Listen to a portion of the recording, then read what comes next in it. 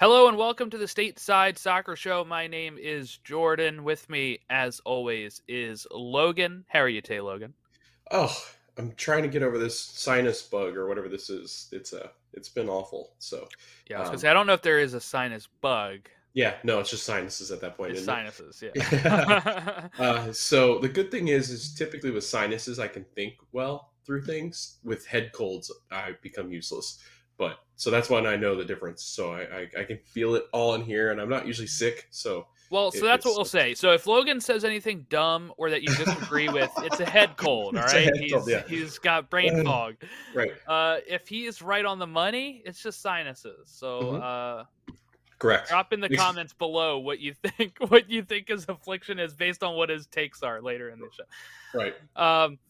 This will be our first of a series called State of the Union, and this will be our kind of state of the player pool type of thing, where we're going to look at a position and kind of give our thoughts on the positions, looking ahead to 2026, and um, who we see taking that position by then, and also who can currently be in it for like something like Copa later this year.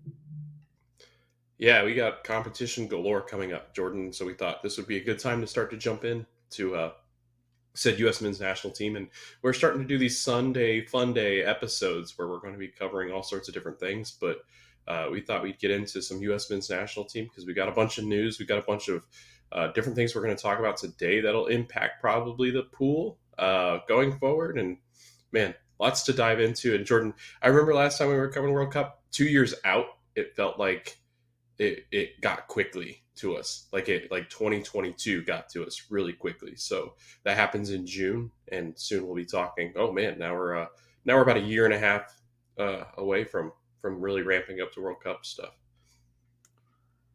Yeah, and we have a lot building up to that. Copa this year, next year the Club World Cup, 2026 World Cup. So I mean, we're gonna have tons of little Gold Cup too. benchmarks and stuff that we're gonna be hitting, and events we're gonna be having in Mm. 2024 and stuff. Like here in the States in 2024 and 2025, and we'll hopefully be covering all of that on the podcast. Um, yeah. All right. So so I think Copa starts. I have a countdown actually. Let me pull that up real quick because I have to find out when it starts because my wife is due around that time. Okay, never mind. It starts on the 20th. So I think the final is like 2 days before my wife is due. So our Copa America coverage should be mostly uninterrupted if everything goes as planned. Yeah, I've got to find like a temporary host when that time comes. So Yeah. Yeah. Good to luck with find that. somebody. Yeah, to find somebody. I don't know who. I don't even know who would. If you're interested and you're out there listening, and you want to jump on while Jordan's temporarily down for the count when the child is born. Yeah. That'll be, maybe he can step in. She can step in. He. It's he. It's Landon. Right. Yeah. I forgot. I was Landon like, can what? step in. There we go. There's that brain. There it is. That head Oh cold. my That's god, it. yeah, so it's a head cold. Oh god. All right, so I guess if you wanted to kind of explain what we're doing here on the first of this series and maybe why you chose to start with strikers. Yeah, I think that strikers, when we've talked about it in the past, it was the one that we really highlight as being crucial to U.S. men's national team going forward. And I think with all the interesting options that we have currently in the pool, and they've gotten progressively better and they've gotten older and their experience is gaining. I thought it would be interesting to jump into U.S. men's national team strikers because I think it's the biggest hole that we have to fill. So I'm interested to see what your thoughts are, what our thoughts are together, what we kind of come up with. The idea is to give 10 strikers. So we got 10 strikers that we've listed based off of the sources that I've kind of gathered. And it's 10 people that I think I probably would have picked if you gave me the list. But we picked 10. We're going to come up with our top five. And then Jordan, you and I can try to break it down into our depth chart, however we want to do that top three, top five together on what we think might be might be the U.S. men's national team striker depth going forward in 2026. But we're using today's play, what they're doing currently with their clubs and where they are. That's a good thing to catch up on where they are playing, because I think a lot of people lose track of them while they're out of U.S. men's national team camp. So we're going to update you on where they are, what they're doing, how it's going, and then going forward and building our depth chart. We're going to do that with all the rest of the spots, but I think the rest of the spots are a lot easier because I think we've Mm-hmm. got heavy favorites in all those other spots. So there might be some center back debate, but I think this one's a real challenge. I think because of all the options and nobody's really stepped up yet. All right. Uh, so how do you want to do this? You want to look one by one first, and then Yeah. kind of form a consensus three after that? I think we should do top three because that is going to be how many we probably take with us Okay. to Yeah. 2026. So I feel like that's probably where we want to be. Yeah, and I think we can start by reflecting on who the U.S. men's national team took last time in the World Cup in 2022, and they had Jesus Ferreira, Josh Sargent, and then Haji Wright. So those were the three forwards as far as strikers were concerned that the U.S. men's national team uh, deployed in 2022. And Jordan, what were your thoughts overall as far as like those strikers that we brought? I know that was a cause for concern because they really didn't do much. But what were your overall thoughts on those three? Do we feel confident that those three are going to be the same three, possibly? No, Yeah. I'm not confident that those are the going to be the top three. So, uh, Haji Wright was the surprise, right? Yeah. I mean, he was the surprise one. We all kind of thought it was going to be Pepe, Hmm. um, but it wasn't. And it's really hard to judge our strikers with Greg's play. If you just look at Greg Berhalter's history, it's not really conducive to strikers, Right. right? Um, Usually struggling to score goals. That's other places than the U.S. I know you could say, well, Hmm. they're struggling to score goals at the U.S. because of the lack of striker, and I think that's part of it. I feel like we have probably, for some reason, since we've lost Dempsey, and even before Dempsey, when we had Josie, this position has been marred by injuries consistently. Just I I don't know what it's kind of like when I would watch like the Ravens for the last like 2 years before this year when they fired their strength conditioner. The Ravens were always just having injury issue, injury issue, injury issue. We're like almost the whole team's on IR, and you're like, what are we doing wrong? And I don't think it is anything that we're doing wrong.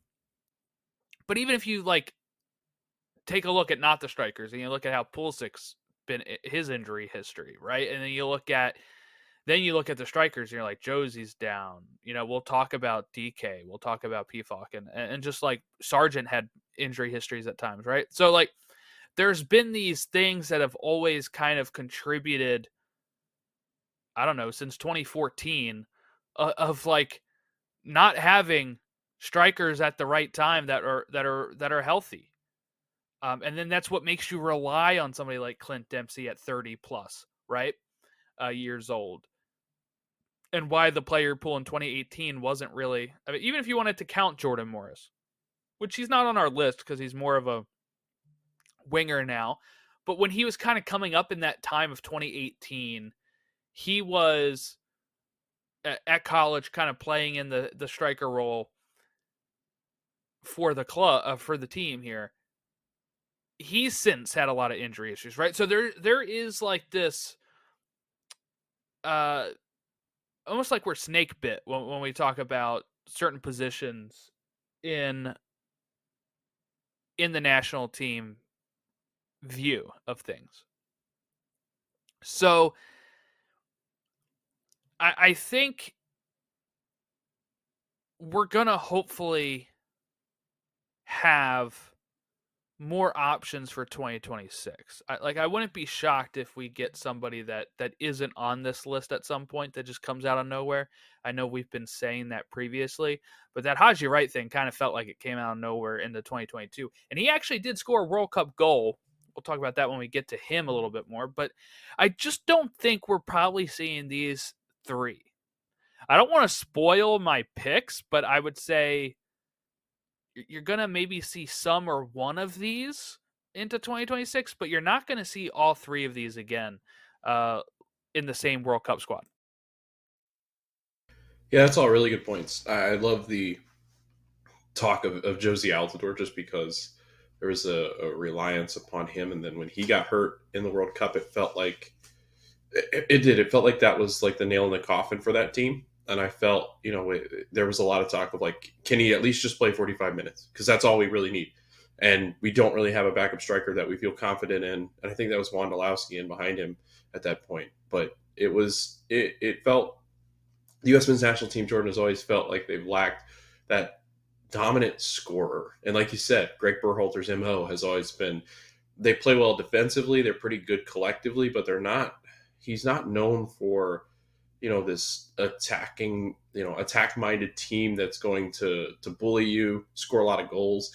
And that seems to be the way that world soccer's gone. I mean, if you look at the teams that they're going to be up against, like if they went up against an Argentina, if they went up against Brazil or France, like all those teams are going to get goals. England, like they are so attack minded, and they lack some in defense. Where I think the U.S. men's national team stands up pretty stout defensively, and we saw that in the World Cup where they held their own with a bunch of the big clubs. And I think that is a huge strong suit for the United States with Tyler Adams, and then you have Miles Robinson and Walker Zimmerman back there. You've got Reynolds. You've got tons of options back there defensively, and that's never been the issue. We've always looked to the issues going forward in the attack, and Christian Pulisic is going to be that creative style player where he's the one that's going to get you goals, but he's not somebody that's going to score a ton. Same thing with Gio Reyna. Like that's not his sweet spot. So they rely so heavily on their wingers and their midfielders to create and basically score. And this has always just been like a spearhead without a sharp point for the United States. And so I'm interested to see how going forward, how this works. But it seems like Jordan, I mean, Greg did say like when he got hired back with the United States, and he's officially been announced that, he does realize that there's a concern with the formation, which they're playing in a 4-3-3, because it just doesn't feel like it works as well. So he said that he'd play a little bit with it, but Jordan, he's not one that really changes his methods. He's kind of that stuck in his way kind of coach. So I don't know. We'll see, but I'm interested to see what your list looks like, because I think we've got some great options as far as number 9s are concerned, but even 2 or 3 goals, Jordan, in group stages, and then 1 or 2 goals in the round of 6, like that's what we're looking for. We're not looking for this guy to come in and be like a Lewandowski or Wando, what is his name? Wondolowski, yeah. Thank you. There's that brain again. I was like struggling. We're diagnosing you with head cold right now. Right. Yeah. So, but yeah, I'm interested, Jordan. I'm excited because this is a lot of fun to create these notes, and I'm sure that you probably had some fun with it, looking over as to who you want to put in the striker position. Yeah. I don't know if I'd say fun, because it is still my worry going into 2026. And look, here's the thing: World Cups, they don't usually score a lot, right? Like a striker, yeah, that's true. Maybe gets like the top goal scorer usually gets like 6 to 8, 6 goals, right? Yeah. 6, 7 goals. Now they might get more because there's going to be more rounds now and more games, right? Because there's going to be more teams. But you're usually looking at the sweet spot of like 6 to 8 goals. And a lot of those are starting to come from 10s, I feel like, like Messi and players of that caliber that, Pulisic's probably going to get a couple, like you said, and right, hopefully help you that way. But overall, we just weren't scoring a lot. I still felt pretty good about 2022. What we did, we should have beat Wales, right? We got back into it. We drew England, yeah, and then you end up beating Iran. You got through, yeah, right? And then Netherlands was the real frustrating one. That game was the frustrating one where you're like, we're not even like playing well right now. But it's kind of be expected for me, honestly. Some people, for some reason, think we have. I saw somebody say we would win the Asian Cup, and South Korea and Japan are not winning that Asian Cup, and they're probably at times like Japan's better than us. At times they beat Yeah, us in a friendly recently, right? Like right. Smashed us. Yeah. I don't know how you said smashed us. Yeah. Okay, at Japan. first I thought I heard fascists, and I was like, "What?" Okay, No, I'm not calling the no. Japan smashed us. Yeah, it's the sinus. No, he's okay. not. I was like, "Wow, all right." Wow, Logan's taking an extreme on his podcast. He's got Alexi Lawless on us. So I thought that uh, some people have this like hubris of we should be better than a lot of these nations. And for the way I still look at it is we have that history, right? You can look back in 1950 when we beat uh England or whatever. But it's not the same because then we had a huge downturn of just not playing at high levels, missing World Cups. I'm really curious on I what thought, Logan's laughing yeah, about. I'm But laughing 'cause I thought you were gonna say in the 1940s we beat Japan in World War II. That's what I was like. Where's he going with this? I got you now. Okay. no, but then we had like a Yeah. huge downturn of just like not making World Cups, Yep. not having a league, right? Like we had the NASL until like it collapsed, and then we had nothing until MLS came up, and then so your players are only playing at high levels when they go overseas. People can crap on MLS all they want, but players here are still playing at a level that they were not playing when we were missing those World Cups. So we kind of had this setback, huge setback of our soccer identity.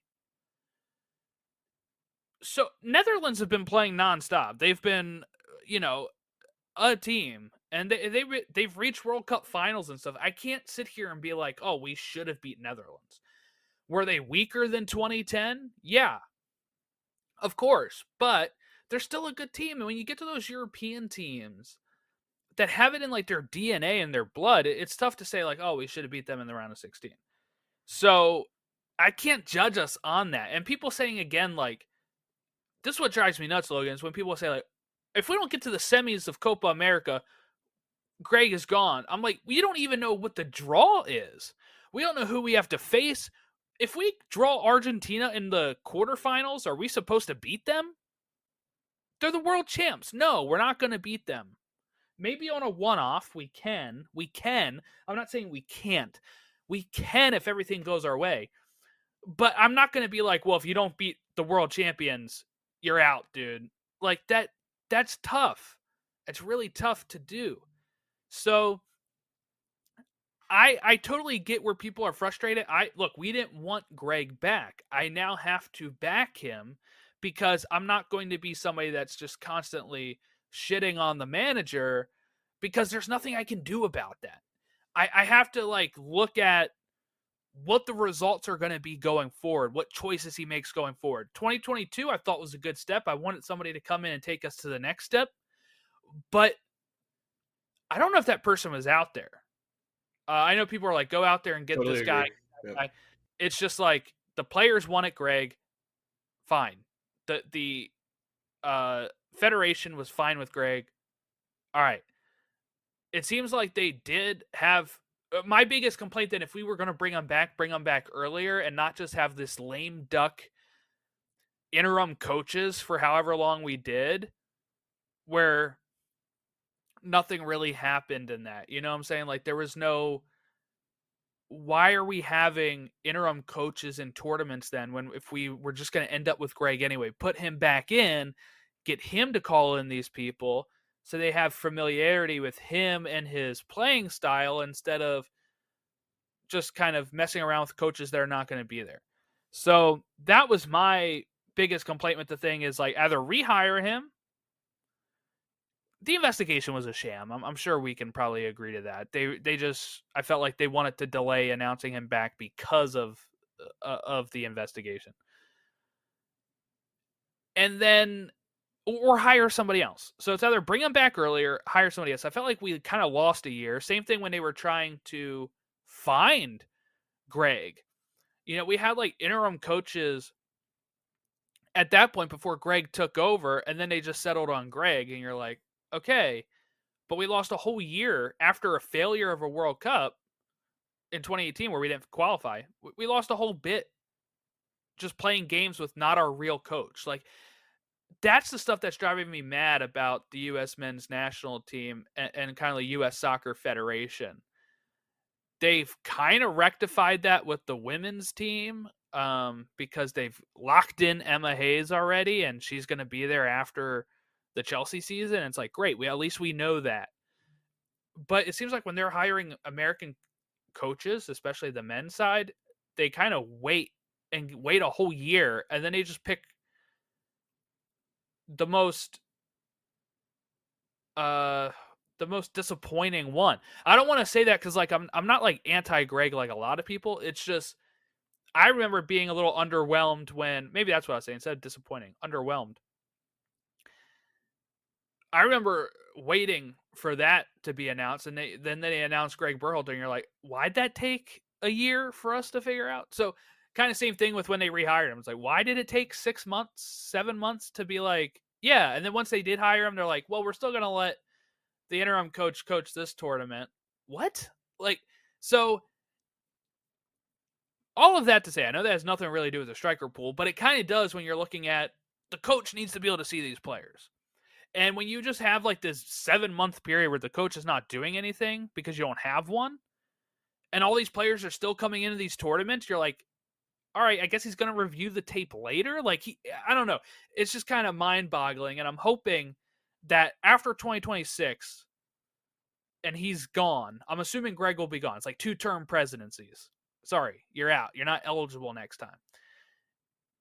I don't feel like a national team coach should be there longer than that usually anyway. And they find somebody. If they take a long time to hire somebody, hopefully they find the right person, is all I'm saying. Like,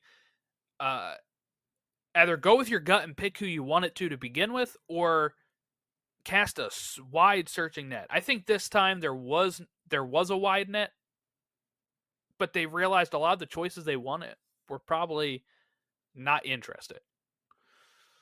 People like Jose. I don't know if we were really interested in him, but like that type of thing where you're like, oh, we need the big name. So all of that to say, Jurgen Klopp 2026, come on down. Yeah, he's taking a break, Jordan. Sounds like everybody in Europe's going to be taking a break at this point, so the U.S. will have an open shot at some of the best coaches that have ever coached, because it sounds like all of them will be out of a job by the end of the year because they've gone into, I think a lot of them are taking breaks. Man, it's just so destructive. I think some of it's draining. Club football is draining with all the competitions. Yeah. National team, you have those time off where you're just like, I'm going to go watch this guy play. Yep. And you don't have a camp. That's like the good thing. Yeah. Yep. All right, so let's jump into the striker pool and the striker list because I think that's our next step here. And I thought it'd be interesting to start off with the guys that, at least 2 of the guys that were there last season, that I think some people have on their short list of people that we have as far as options are concerned in 2026. But Jordan, let's start with Jesus Ferreira. Jesus, why maybe they pick him is because he does a lot in the midfield. He's more of a creative, I guess, 9, as you would put it. More, I think, suited for Greg's system than probably some of the other strikers on the list, just because of how good he is at hold-up play and how great he has been in helping the attack in Dallas. He also does the same thing for U.S. men's national team, and he's not really that prototypical striker where he's just goal-oriented. He is physical. He likes to press. He likes to get after and make the other team make mistakes, and I think that's what's benefited him tremendously in his career. I know he did that with against Miami in the preseason game they just had, and he got a goal. Jesus has looked great in the last 2 seasons, Jordan. He's got 30 goals and 10 assists with FC Dallas in the last 2 years, and really he's carried that team. Like, he's put them on his back, and he's really carried FC Dallas to being a really competitive team in the Western Conference here in our league. If you like Jesus Ferreira, you like him because, he's not only just going to win you balls, but he's going to get and create difficult spots for the defense. And I think that's part of what makes Jesus so tempting for Greg to put in on the roster. And so I think that's why Jesus is featured quite a bit. And honestly, I think he's turned more into Greg's guy than I think most of the other ones on this list. But I think there's a lot of different options out there right now. where he might fall further down in that depth chart. So I just want to get your thoughts on Jesus and what you think about Jesus going forward, because I think he's an intriguing option for Greg, to say the least. What I want to see from Jesus Ferreira is the next step. Yeah, that's a good point. The next step. What worries me, Logan, we've talked about this on the FC Dallas preview, is that Moscow, right? Was it Dynamo Moscow or Spartak Moscow, I Yeah, believe, Spartak. Yeah, tried to purchase them for $13 million. Now, they couldn't because of just sanctions and stuff like that. But what worries me is that, not that he was going to go there. I think he would have probably, that would have been a good step. Playing wise, maybe not where he's living wise, right? But the Moscow, like the Russian leagues, do have some good, play some good football at times. What worries me is that was seemingly the only team interested, or that would have matched that amount. He needs to, and we're advocates for Major League Soccer. We podcast about it. I'm not like a Euro snob, but I do think at his age, he's what, 22, somewhere around there. 23. Yeah, 23. yeah. He needs. This is the age when you need to make the jump, I think. 25, you're going to start being too old for the European teams, at times. So this would be the year you need to make the jumps. That way you can kind of settle in. So let's say summer, he needs to leave. He needs to settle in with his club over the course of the summer and training and preseason, and then get ready. And he won't be able to, though, too, because he's going to be in Copa probably, right? So that's a worry. But then he's going to have to then adjust to the new league he's in, start producing, and hopefully be ready for 2 years from then to be playing in the form of his life for 2026. I don't know if that's going to happen this time. If not, next year he really would need to go at 24. Really need to go. Otherwise, I think you can have a player like this from MLS on the roster, of course, but he would need to be continuing to crush it with how many goals he's been putting in. And he would not be the starting striker, I think, because I just don't know. I would not have him, if we're talking about our top 3 for 2026. I don't have him in it. I don't. Unless if he makes that move and can prove that he can adapt to a higher level of play. Again, not saying this as a Euro snob or anything like that. It's just the reality of, we're going to want our best strikers to be there, the best players, for 2026. This is the time to make the impact, because it is going to be here in America. You want to make a run. You want to make like a deep run. And deep doesn't mean like semis. I think a quarterfinal run would be great to get people in this country really excited about the prospects of this team going into 2030, and just getting those kids that are watching in 2026 to say, I want to play soccer. I don't want to play football. I don't want to play basketball. I don't want to play baseball. I want to be a professional soccer player. That then gets those kids, so we have another golden generation in, what would that be, like another 10 years from then. That's kind of the goal on what you want to hit here. And to do that, I think you need to have the best players. And while he is probably one of the best strikers in MLS, I do think to be able to be a starting striker in this team by the time we get to 2026, he's going to have to be playing overseas and scoring goals. Yeah. And I think, Jordan, like you said, you make a good point. And I think if he goes to a European club, he's not the striker that European clubs look for. The European clubs are much more attack-minded, goal-scoring, goal threat kind of clubs. And it's really hard to try to find a team out there that rely on their 9 to be. He's almost more of a midfielder, and he only scores because I think he plays kind of a second striker, which they don't typically, deploy in a lot of those English and German leagues. There's a lot of just that guy, and he's not really a winger. He doesn't really play in I those think that positions. does play overseas though, because like I think, I feel like yeah, I feel like sometimes having like the nine that's almost like a false nine almost fits in rather well over there compared. It depends on what league. Like if he goes to the yeah, championship, no. Championship's going to be huffing it up, right, head the ball in, like old school English football of whip the ball on the box, let me head it in there. On most championship teams and relegation fodder teams, if he's going to a place like Spain or a top English league that English team in the Premier League, which he wouldn't get into those teams. But like if that's where he's going, where they play more of like, before City had Haaland, right? It was a lot more of not a target yeah, guy up top. It was a guy that could kind of drop back, be able to get the ball, move forward, the way that Jesus Ferreira can do. So I do think it could work.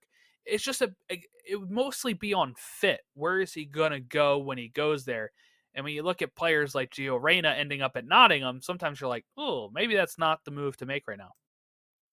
yeah. No, and that's true. Football is all about fit, and it's about, especially there, just because, like you said, I mean, we've had guys go places. We're like, why is he coming off the bench? Like Ricardo Pepi hardly broke at Augsburg, and I think that was because they just didn't know what they were doing.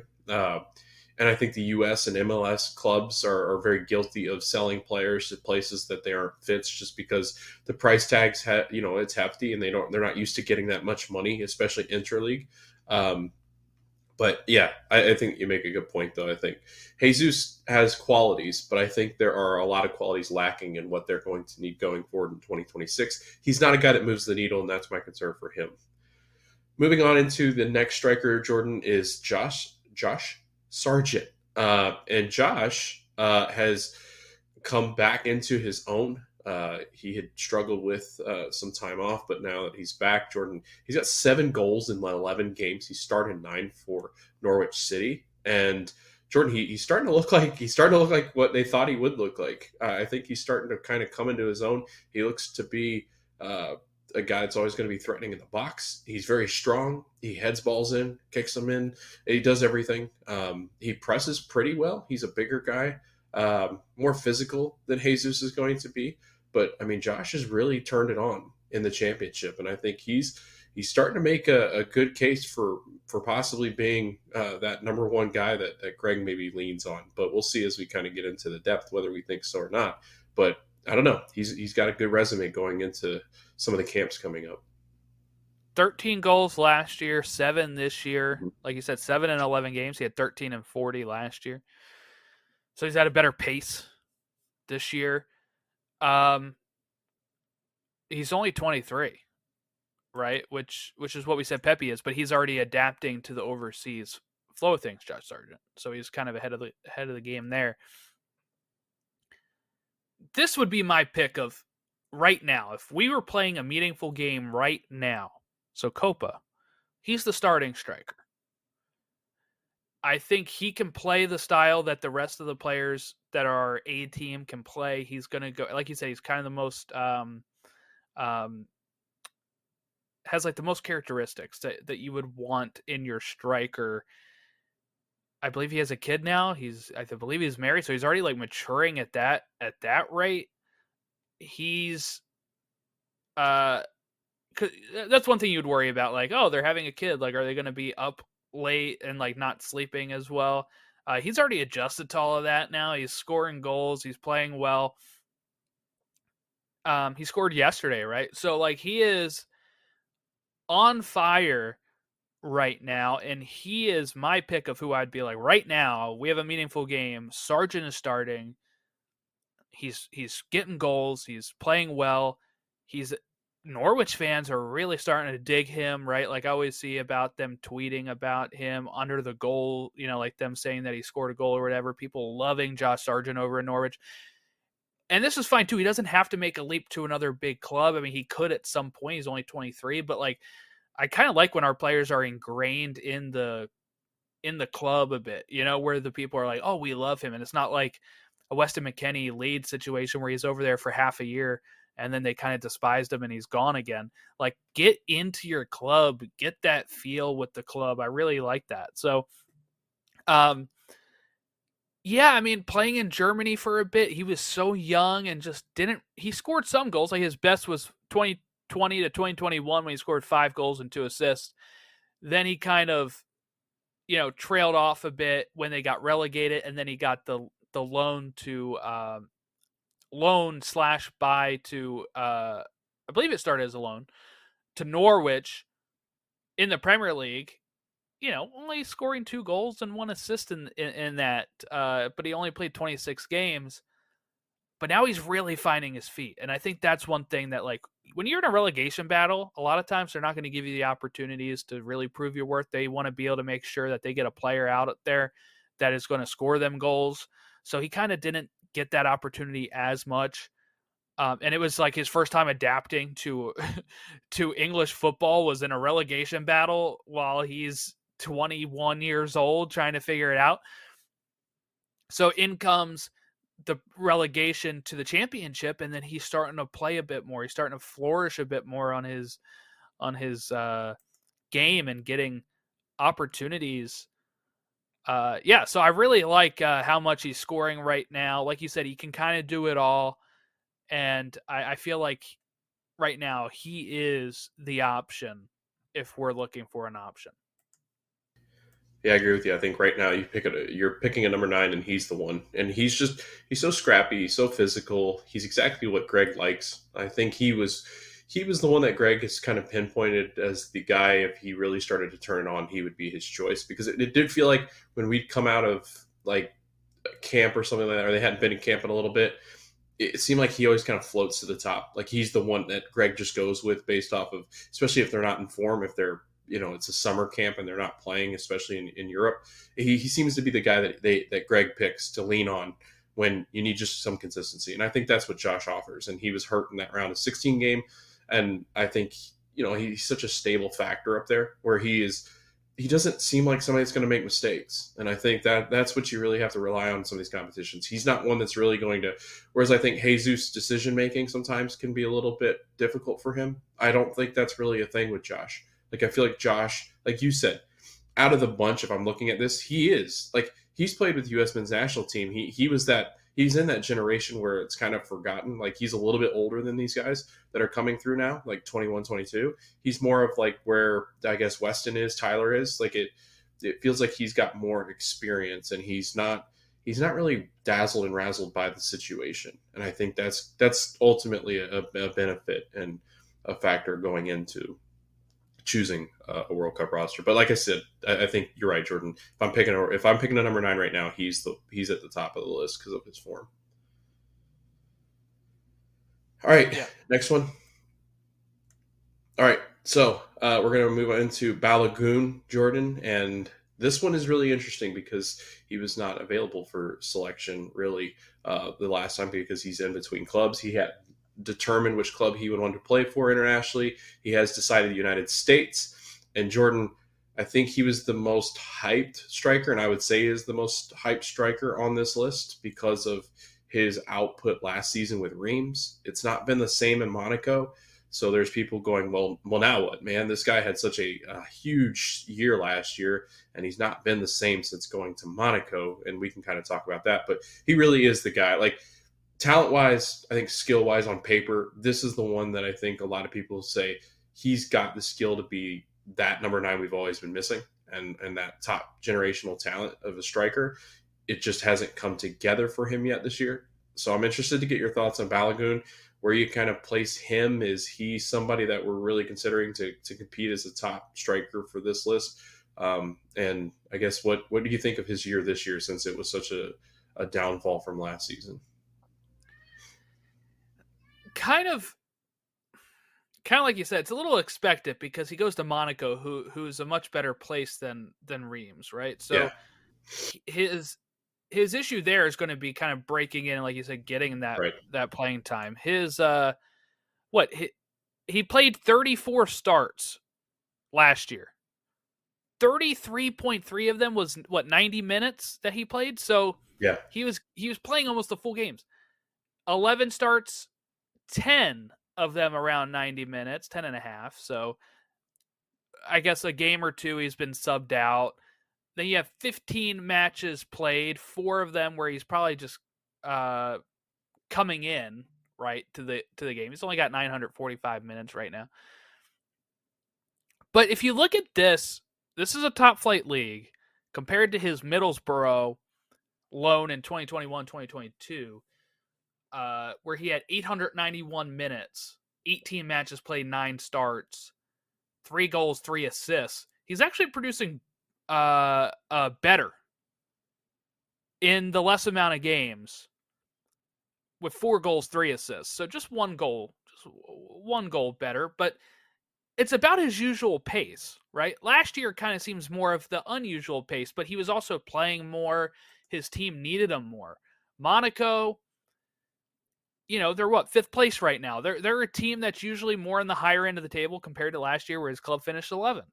So they're going to have better quality. He's not going to get as many chances. That just comes with the territory. I think he is still like the number 2 option. I think at some point he can become the number 1 option, but also when you look at this is only his 2nd year ever really in the top flight. Like, yes, he had 2 games in the Premier League before when in 2021, 2022, 2 matches played, 1 start. He only played 70 minutes total though. This is his first, like his 2nd full season with a club in a top flight league. And that is going to be the defining point. His production's kind of about the same as what it was in the championship, so he's not like he's losing anything in that regard. He's kind of like, that's like his base, I would say, that we can kind of project outward from. But when he's playing on a tougher team, like a better team, he's not going to get as many chances. 2nd full season, people maybe even know how to defend him better and how to stop what he's doing a little bit better, since he's not like, he was out of nowhere last year, just boom, right? He was like a Arsenal prodigy.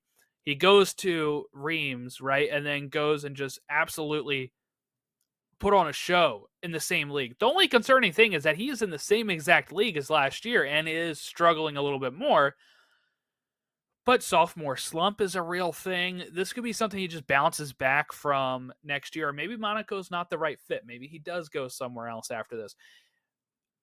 He's still only, 22? I do think he can still come back from this. He's not done. He is struggling just a little tad, but I think he'll be fine. And I think if we're looking at 2026 or even this year in Copa, I wouldn't actually be surprised if he's the starting striker in Copa and that Sargent's the 2-man. But with the form right now, I would go opposite. But I totally think this guy's still going to get the call as long as he's not injured.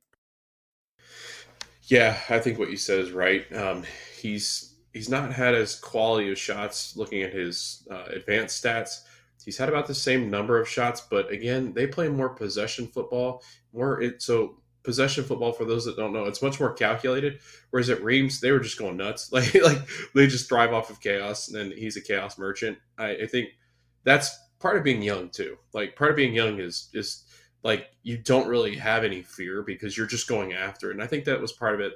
This year, Jordan, like you said, I think the biggest thing is he not only goes from Reims to Monaco, which is a big jump, but he stayed within the same league. And when you play in the same league, teams are going to figure out what you're doing. Like it's not like, he's going to Germany. They're like, oh, here's a new striker we got to figure out and a play style that we have to figure out.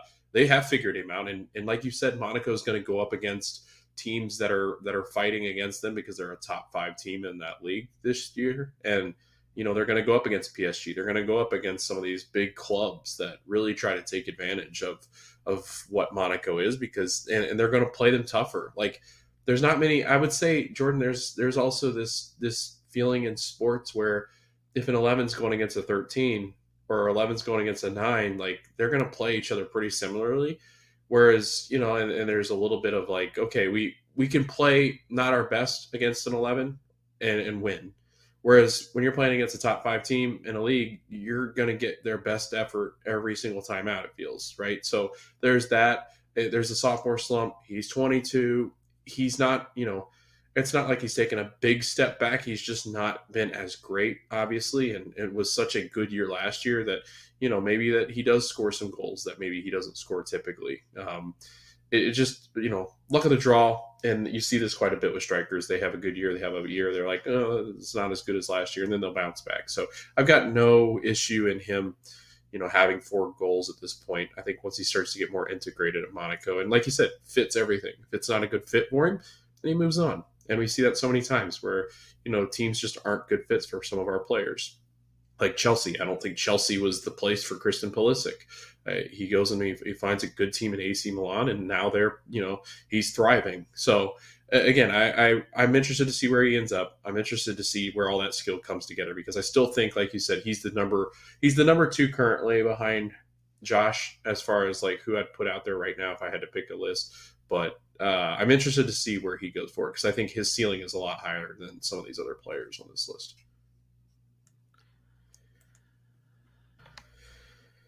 All right, next up on the list, Jordan, Ricardo Pepi, the black sheep of the family, because he was out last year, and a roster snub, like you alluded to earlier when we were talking about Jesus. But Ricardo Pepi, Jordan, he's in the Eredivisie. How do you say that again? Eredivisie. Thank you. He's now with PSV Eindhoven. And Jordan, he's got 4 goals, 1 assist in 16 matches played. Does not have a start. That's what shocked me. Because I thought he'd been playing quite a bit over there, but I guess he's just been subbing on. And actually, I have to correct this. He just scored while we were recording too, after being on for a minute. So 5 goals. Good. All right, so 5 goals, Jordan. No starts, but 16 matches played. He's still very, very young. He's at 20 years old right now. Probably the most inexperienced of the group, that I would say. There's another one on this list that's very inexperienced as well. But Jordan, Ricardo Pepi, I don't really know where to put him. Like I don't know what to think of him right now. I just feel like he's this 20-year-old kid still trying to find his way. And I'm not sure he's quite found it since leaving Dallas. Well, I don't know. I mean, at Dallas, he scored 13 goals. Last year at Groningen. I don't know how to say that. When he was on loan from Augsburg, he scored 12 goals. So he did adapt to the league. Again, he's on just a much better team. They're in first place right now, which means it's tough to break in. Like you said, no starts, 16 games, right? So his minutes is at 232 minutes, right? If you project it out to the full season, you're looking at 400, 500 minutes. His full season last year, 2,453 minutes after 29 games played and 28 starts. So again, the downsides of being on a team that's really good is at 20 years old, they probably still see you as somebody that is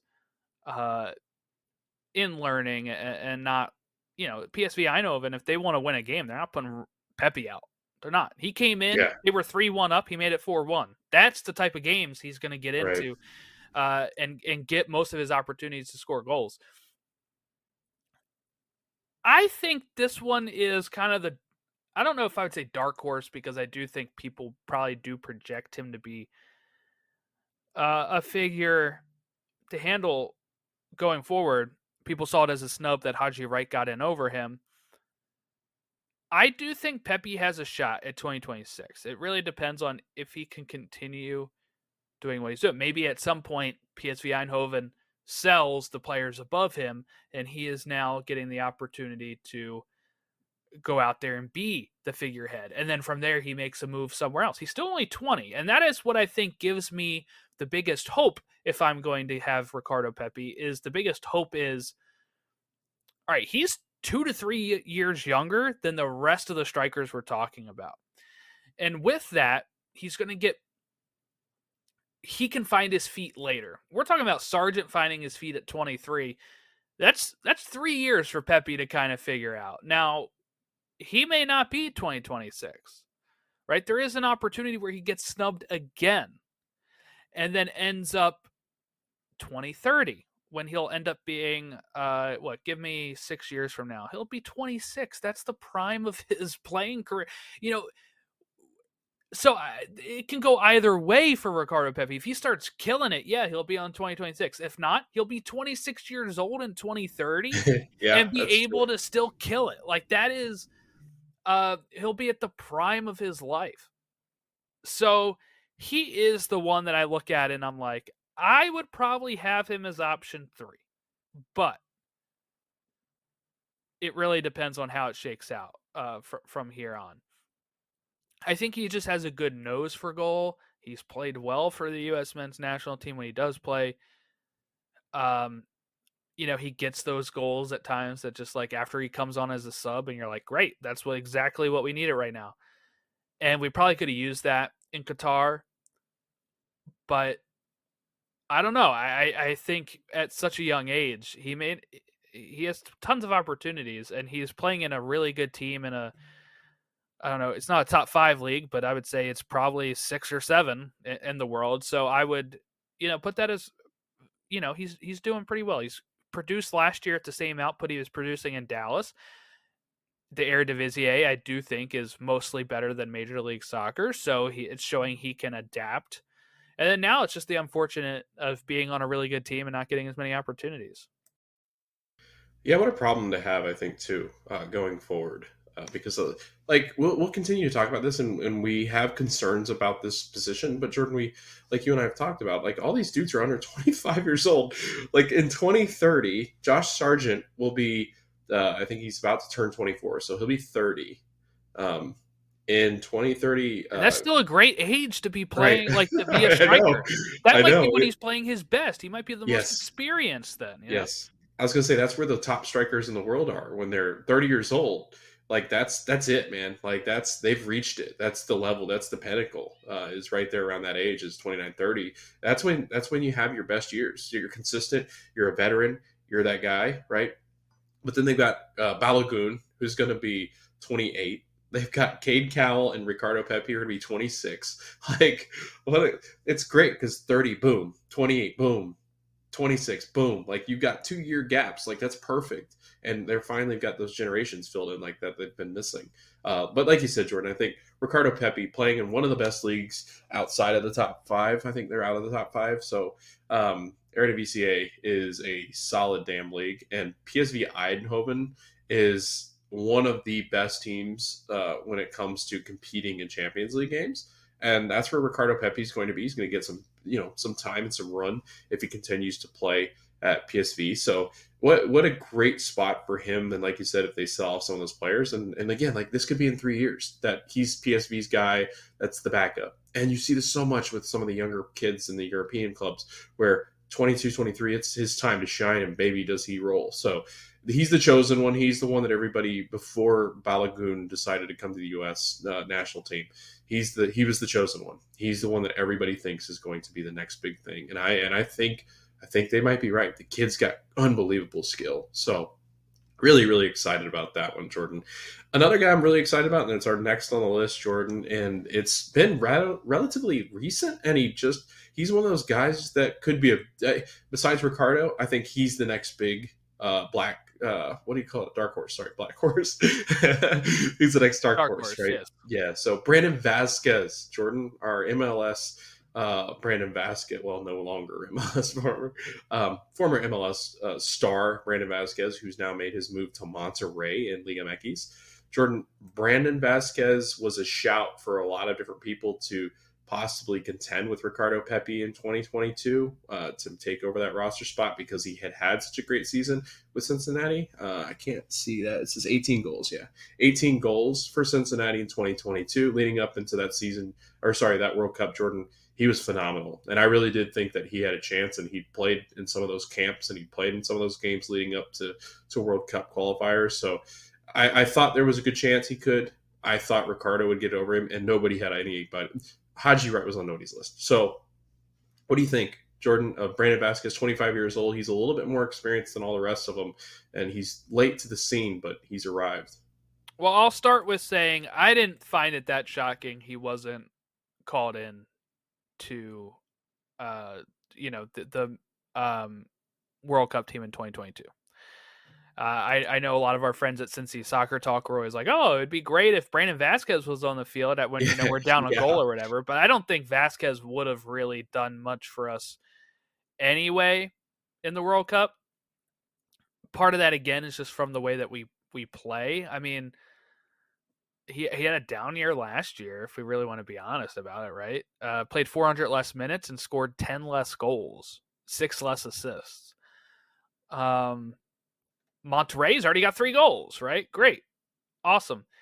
Liga MX is better than MLS. I will say that when it comes to quality of play. But I don't know if he stays at Liga MX. I don't know how good his shot is. This probably would have been the year, right? We said 24, 25 is around the time that you would have wanted to make that jump overseas. I think he may have missed the boat at this point. You know, Monterrey is probably not going to go back and flip him to Europe like right after this season. So if he goes over like 27, 28, it might be a little tougher for him to get in there and adapt at that point, at that age. I would say this is the one I'm actually the most out on of the fact of him having a shot in 2026. Does he have a shot in Copa? Hell yeah. He's playing well for Monterrey right now. He can get in the Copa team. But we're looking at 2 years from now. I'm not sure if he's going to be able to make the squad. Again, look, if he's scoring like 20, 25 goals in Liga MX, yeah, okay, fine. Like, he's going to make the team. But I just think that Liga MX is a step up from MLS. It's not a huge step up from MLS, I would say, in that regard. So I'm just not sure on his trajectory right now. If 2026 he's there. Now, if he's scoring goals and playing well, I think he will be there. It's hard to say. He just moved there. He's got 3 goals. It's how many games has he played? Like 4. So it's tough to say at this moment for sure what, how well that's going to work out for him at this pace. Yeah, he's probably going to have a shot, but I don't know.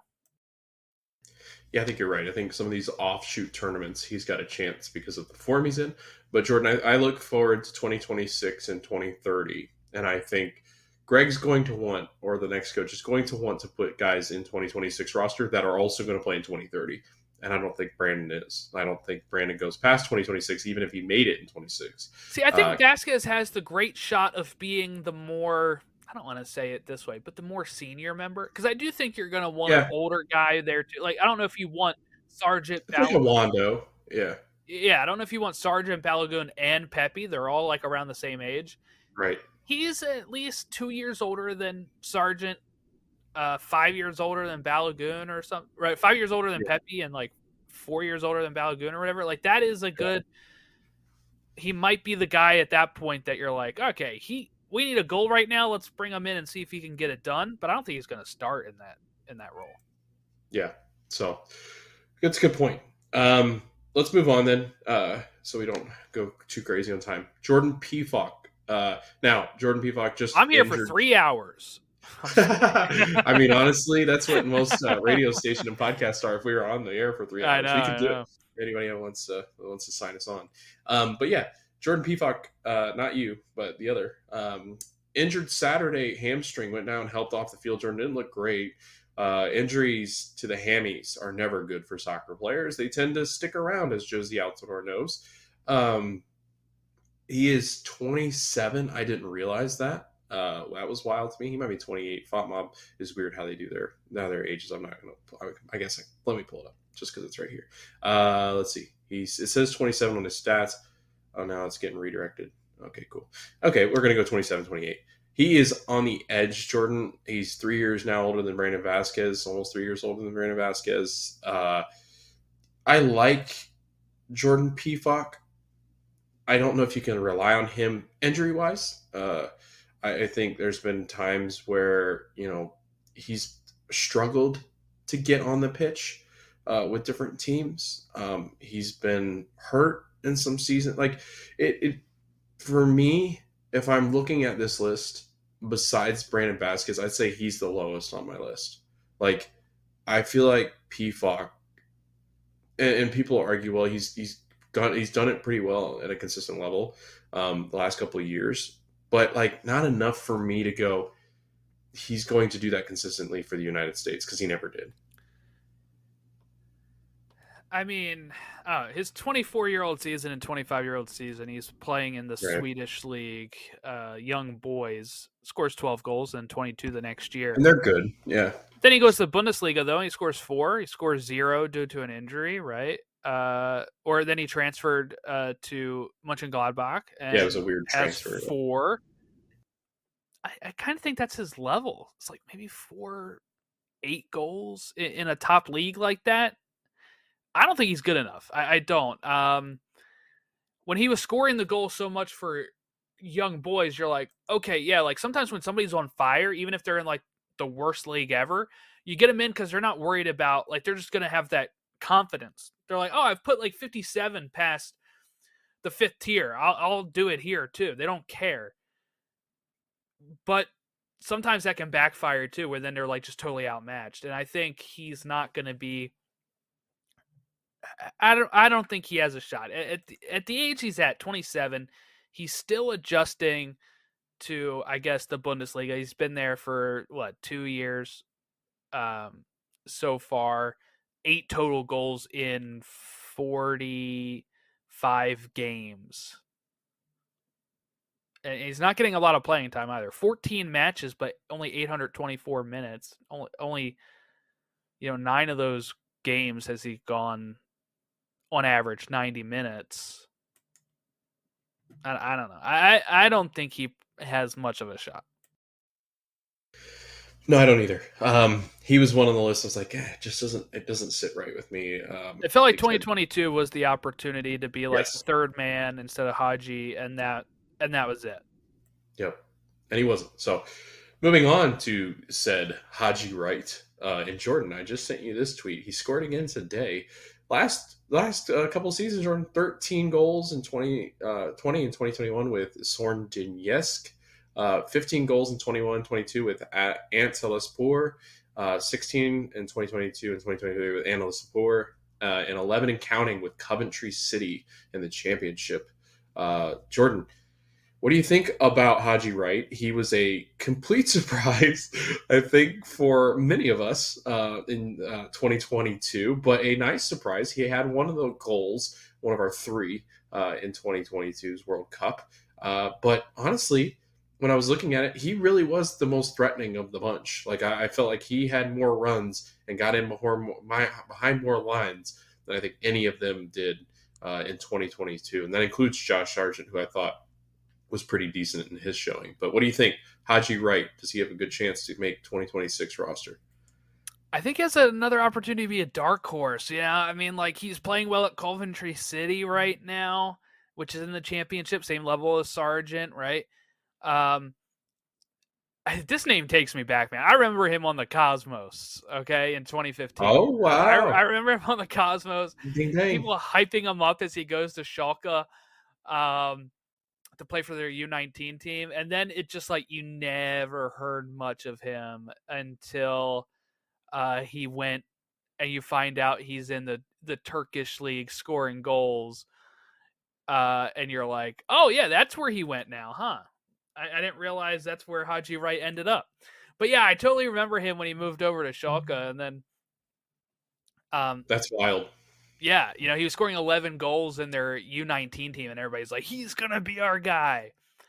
And look, maybe if we made the World Cup in 2018, he goes there for some experience or something. But we missed that one, and then it just kind of felt like he's going around. He's staying at Schalke for a bit. He gets loaned to Sandhausen, goes back to Schalke. He's only scoring 1 goal each. Then goes to Denmark and scores 11, and then kind of revitalizes his career a bit. Goes to Turkey. Scores 14, scores 15, scores 8 in Coventry City.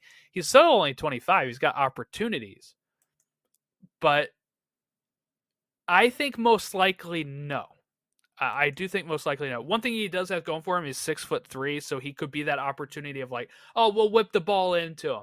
And the fact that he scored a goal in the World Cup this year, or last year, that you're able to say he's got World Cup experience. Maybe we should bring him along. But ultimately, I'm not sure if he's going to make it. Yeah, it's a shame. He's 26, going on 26, I think. So this is, I think 22 might have been his last ride because I think that in 2026 there's going to be more enticing players for Greg to pick from. And like you said, Jordan, there's probably definitely somebody out there that we're not even talking about in this top 10 that make that list. Like you've got the likes of, I mean, Duncan McGuire is sitting in the shadows. Like you've got different players that are young, that Soto, like you've got players that I think could break into this roster, or we have dual nationals that we don't know about until like a Balogun situation decides to play with U.S. men's national team because the depth elsewhere is not conducive to them playing or getting playing time. So yeah, this one, Jordan, I think if we had some injuries to some of the big players, he might be some of that. He might be the one, Jordan, that you bring as far as depth piece. What's that? What happened? Are you laughing at me now? What'd you do? No, I'm laughing at my wife. Sorry, Oh, she sent me the grocery list. oh, And so we have the just. I don't know why this is cracking me up so much. is there a number 9 on that grocery list? No, one of the Oh, okay. items is so we have like the Gatorade powder. Oh, yeah. One of the items on the list is pre-made Gatorade, and just the way she wrote pre-made Gatorade made me think like, yeah, like the normal Gatorade. It's just cracking me up that she referred to it as pre-made. But That's funny. Yeah. um but yeah, go on, sorry. No, it's totally fine. I thought she put a 9. She listening through the door, like, God, we need a number 9 on that grocery list. But yeah, I think Haji is a good shot if somebody gets hurt. I think he's on the outskirts, looking in. But I think Greg goes a different direction, which we'll give our top 3 here in a little bit, which we've already alluded to kind of. Next up, Jordan, is Daryl DK. And unfortunately, Daryl looks like he's torn his other Achilles. He just had Achilles surgery on the last or this last year. 2023 was riddled with injury. I think he got hurt in April of last year. Didn't play all 2023. Just came back a couple weeks ago to start the new year. Knew him, and really did look good in the games that he played. He's getting back into the feel of things.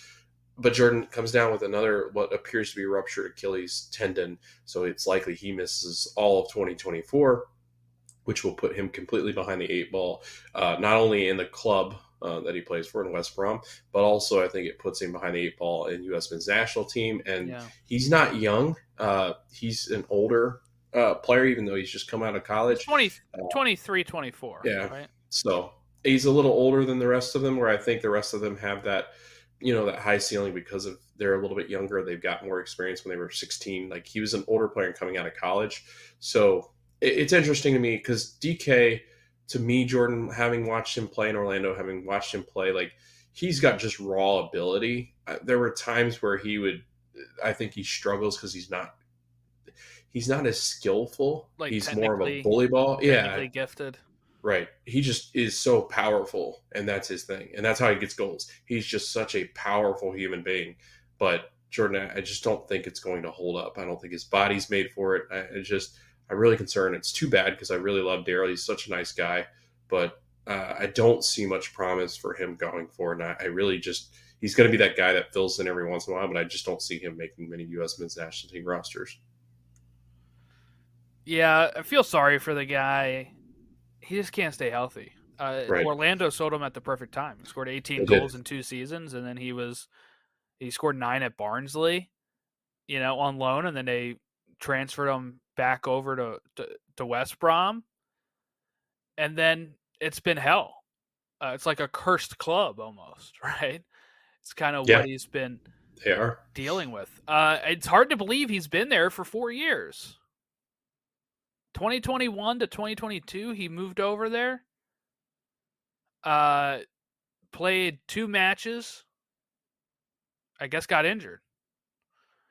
Then played some games, one game actually with the West Brom 2 due to, I guess, coming back from injury. Played 23 matches in 2022, and that was his best year. That's 7 goals, 1 assist.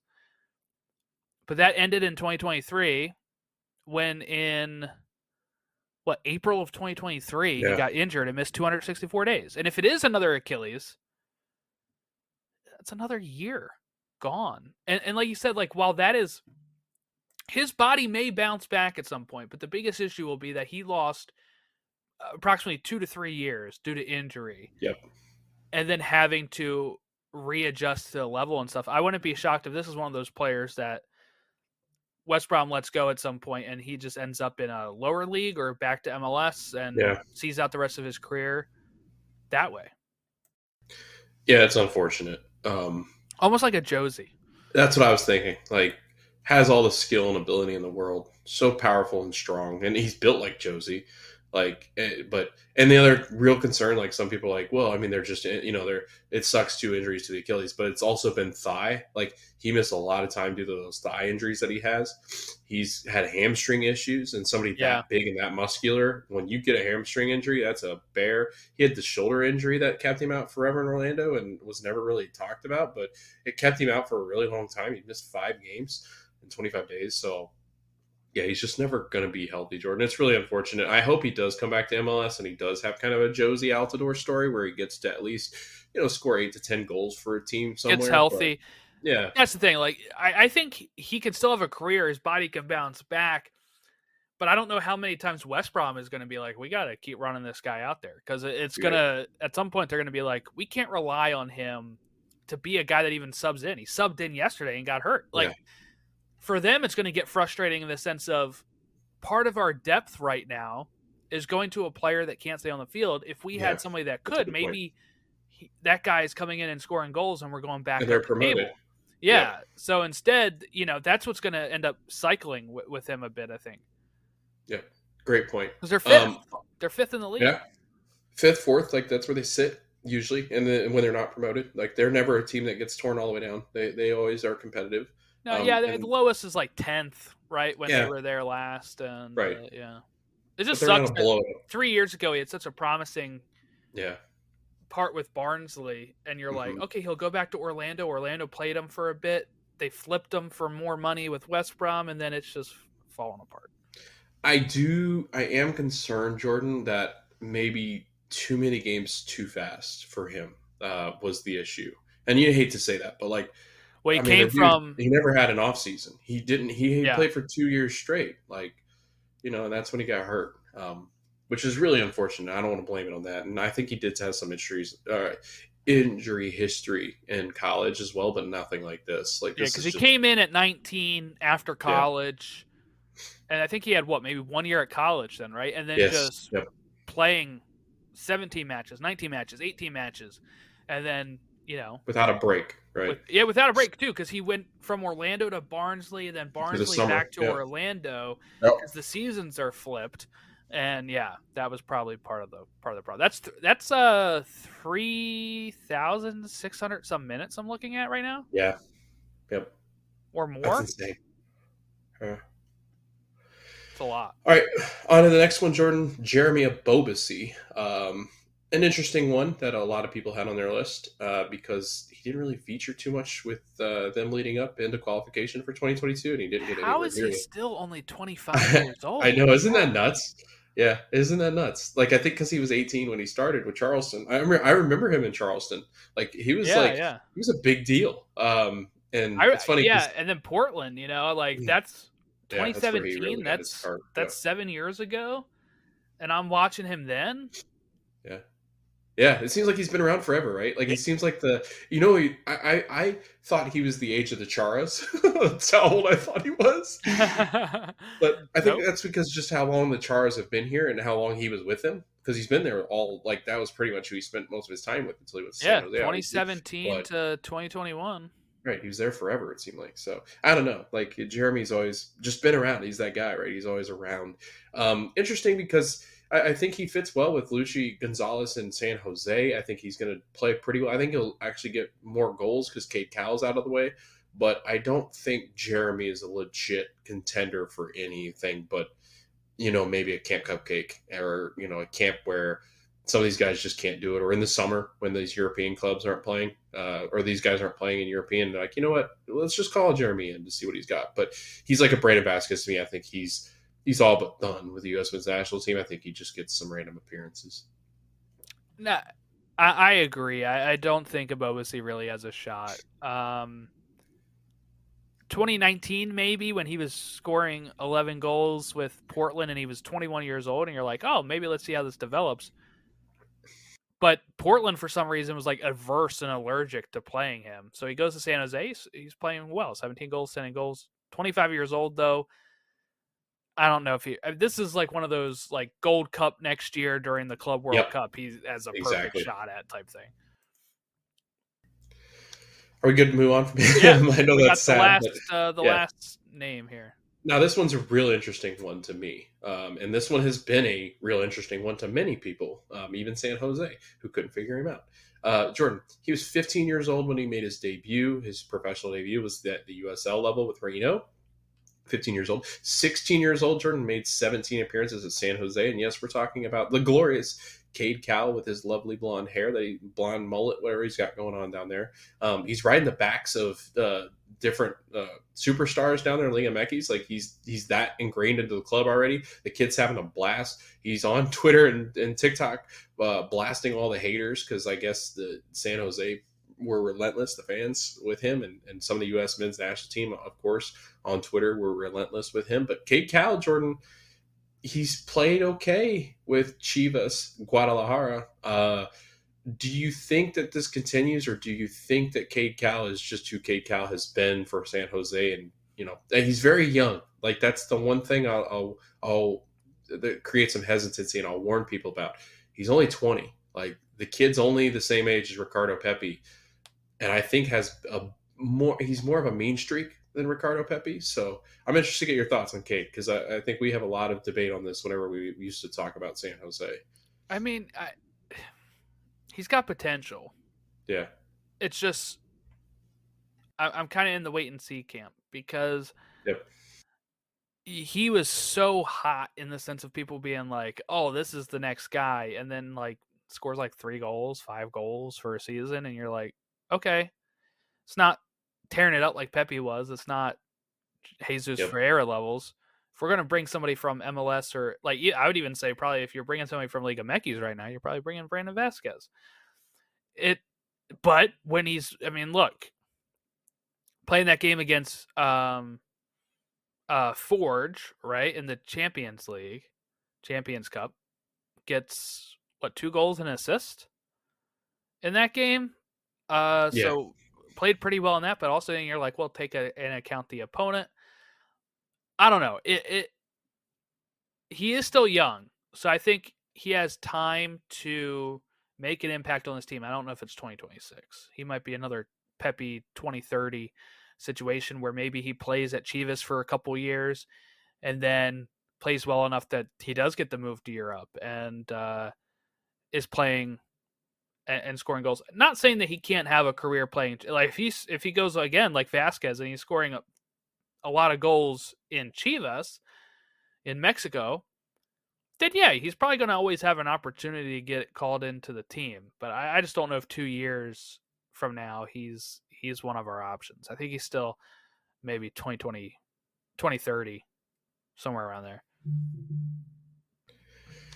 Yep, I totally agree with you. I think 2030 is more his opportunity, and I don't think he's better than some of those names you list. I don't think he's better than Balogun, who's going to feature in 2030. I don't think he's better than Ricardo Pepi, who's going to feature in 2030. Josh Sargent might be there because he's that veteran presence that you need. I would be shocked if he makes any of the U.S. men's national team rosters for the World Cup. To be quite honest with you, because I just don't think he's consistently doing it like Ricardo and them are. And even when he features U.S. men's national team, at least Pepe's scoring.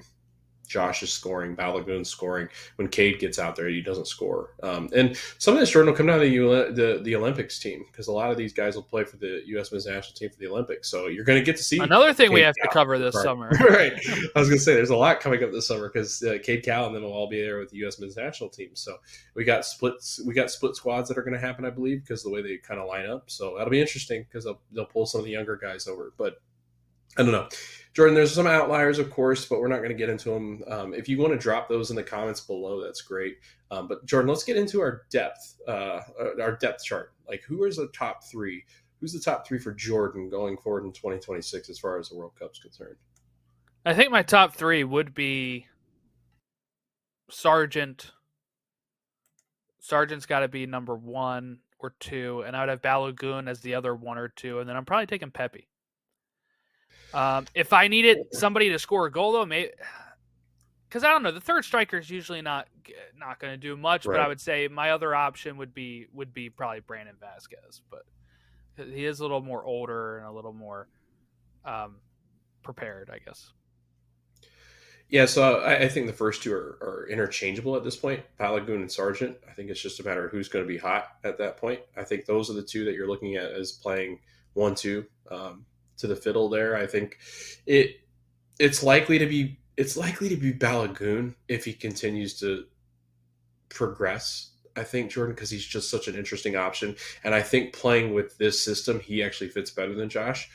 But and because of the pace up front that we're going to have with Timothy Weah, with Kristen Pulisic, with Gio Reyna, with Weston McKennie, like those are some fast paced, let's knock their doors in kind of guys. And Sargent's a little bit obviously slower than Balogun's a better athlete. So that's where I think it is. It's a toss up for third for me right now. I would say it's in between Haji Wright and Pepe. I really like the way that Haji played, but I think looking forward in 2 years, I think Ricardo Pepi will be there. Like, I think he's pissed off enough for missing it last time. He made that very clear when he missed the last U.S. men's national team roster. And I think it would be brilliant to bring in Pepi if you think he's going to be the next one in behind Balogun. Like, once Sargent moves on, Pepi will be there. And he will be the one competing, I imagine, with Balogun. So I think that's where you go in that situation. And Haji Wright fills in if any of those are injured. And then you have Jesus in your back pocket, too. Which Jesus could feature Jordan as more of like a that's what I was saying. Like, winger. Jesus might get converted to like a deeper 9 like a Jordan Morris. A wing or anything like that. I could see him getting the call up there and be listed as a midfielder on the sheet, but who knows? But I wouldn't have him as my out and out 9. Yeah. So I think, Jordan, we're in a consensus. I think we probably will say right now, if we're taking 3, it'd be Balogun, Sargent, and Pepi. Yeah. With Haji Wright being next up if somebody's hurt. Yeah. Maybe Brandon Vasquez. Yeah. Yeah. I'd probably bring Vasquez over Haji. No. Okay. Haji's doing well in the championship. So I don't know. Probably Haji, yeah. Yeah. There would be debate, I think. But yes, I think the top 5 are pretty clear for us, which is cool because I thought, when I was doing this list, I was like, I think we can do this. Like 5 should be easy. What if I just brought to the table like a 14-year-old phenom? Like, it's right. This guy. What about Ezekiel him? Soto? Like, I'm like, what? Yeah. Because he's another name. He's 19 years old that you'll have to watch. I forget exactly where he is. I want to say Dallas. It seems like Dallas has everybody. I'm just guessing at this point. I forget exactly where. No, he's international. I don't know. Dallas probably sold him. Anyway, Jordan, this was called State of the Union. I think that's what we're going to call this series, State of the Union Strikers edition. So look forward to doing this with the rest of the positions. I don't think there's going to be that much debate. I think it'll be more debate of like who the fringe players are on the wings until we get towards the defense, because I think there's some great debate on the back line. There even might be I think there's a really great debate on. We've got some really good goalkeepers. I think goalkeeper is the big. If you look past striker, I think goalkeeper is the next one up in the air because Matt's not been great, and sometimes not playing, and then I mean you're running into some issues with that. So and you've got some really great young goalkeepers in Gaga and Brady. Like you've got some damn good choices coming up, but they're young. Zach Steffen's always going to be. And I don't know if you'd ever want to go young in a goalkeeper at a World Cup anyway. So I think you would probably still lean someone like Turner or Steffen, especially if he plays well in Colorado. But that stuff we'll save for another time. All right. Well, that wraps up the State of the Union U.S. Men's National Team Strikers episode here. So make sure you follow us at Stateside Show on Facebook, Twitter, Instagram, TikTok, Threads, all of those good places. You can like and subscribe to the YouTube channel to get more YouTube content. Our fun kit watch episode where we are going to rank the kits of the 2024 MLS season is going to be coming out in the next couple weeks here before the season kicks off. So make sure you look out for that, and tier lists that we're going to be doing with like soccer crests or mascots, all that good stuff that you should be keeping an eye on in the future. Also, you can email us, statesideshow@gmail.com. Make sure you rate and review us on Apple Podcasts and Spotify. It helps more people find the show, which is always good for you and also good for listeners, because then listeners might then be prompted. If we have more listeners might be prompted to send us feedback, which then helps better the show, or at least ask questions that we can ponder on episodes like today. Have a great rest of your week. We will catch you next time when we have our last Eastern Conference preview as we gear up for the 2024 MLS season.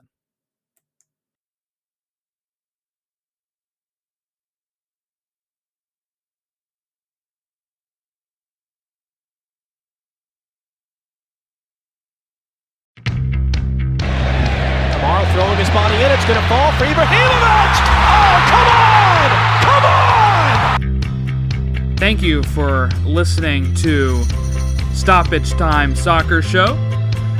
We hope that you continue to listen to our show as we recap the U.S. men's national team, Americans abroad, MLS, USL. This is Stateside Soccer Show presented by Stoppage Time Soccer Show. Have a good one.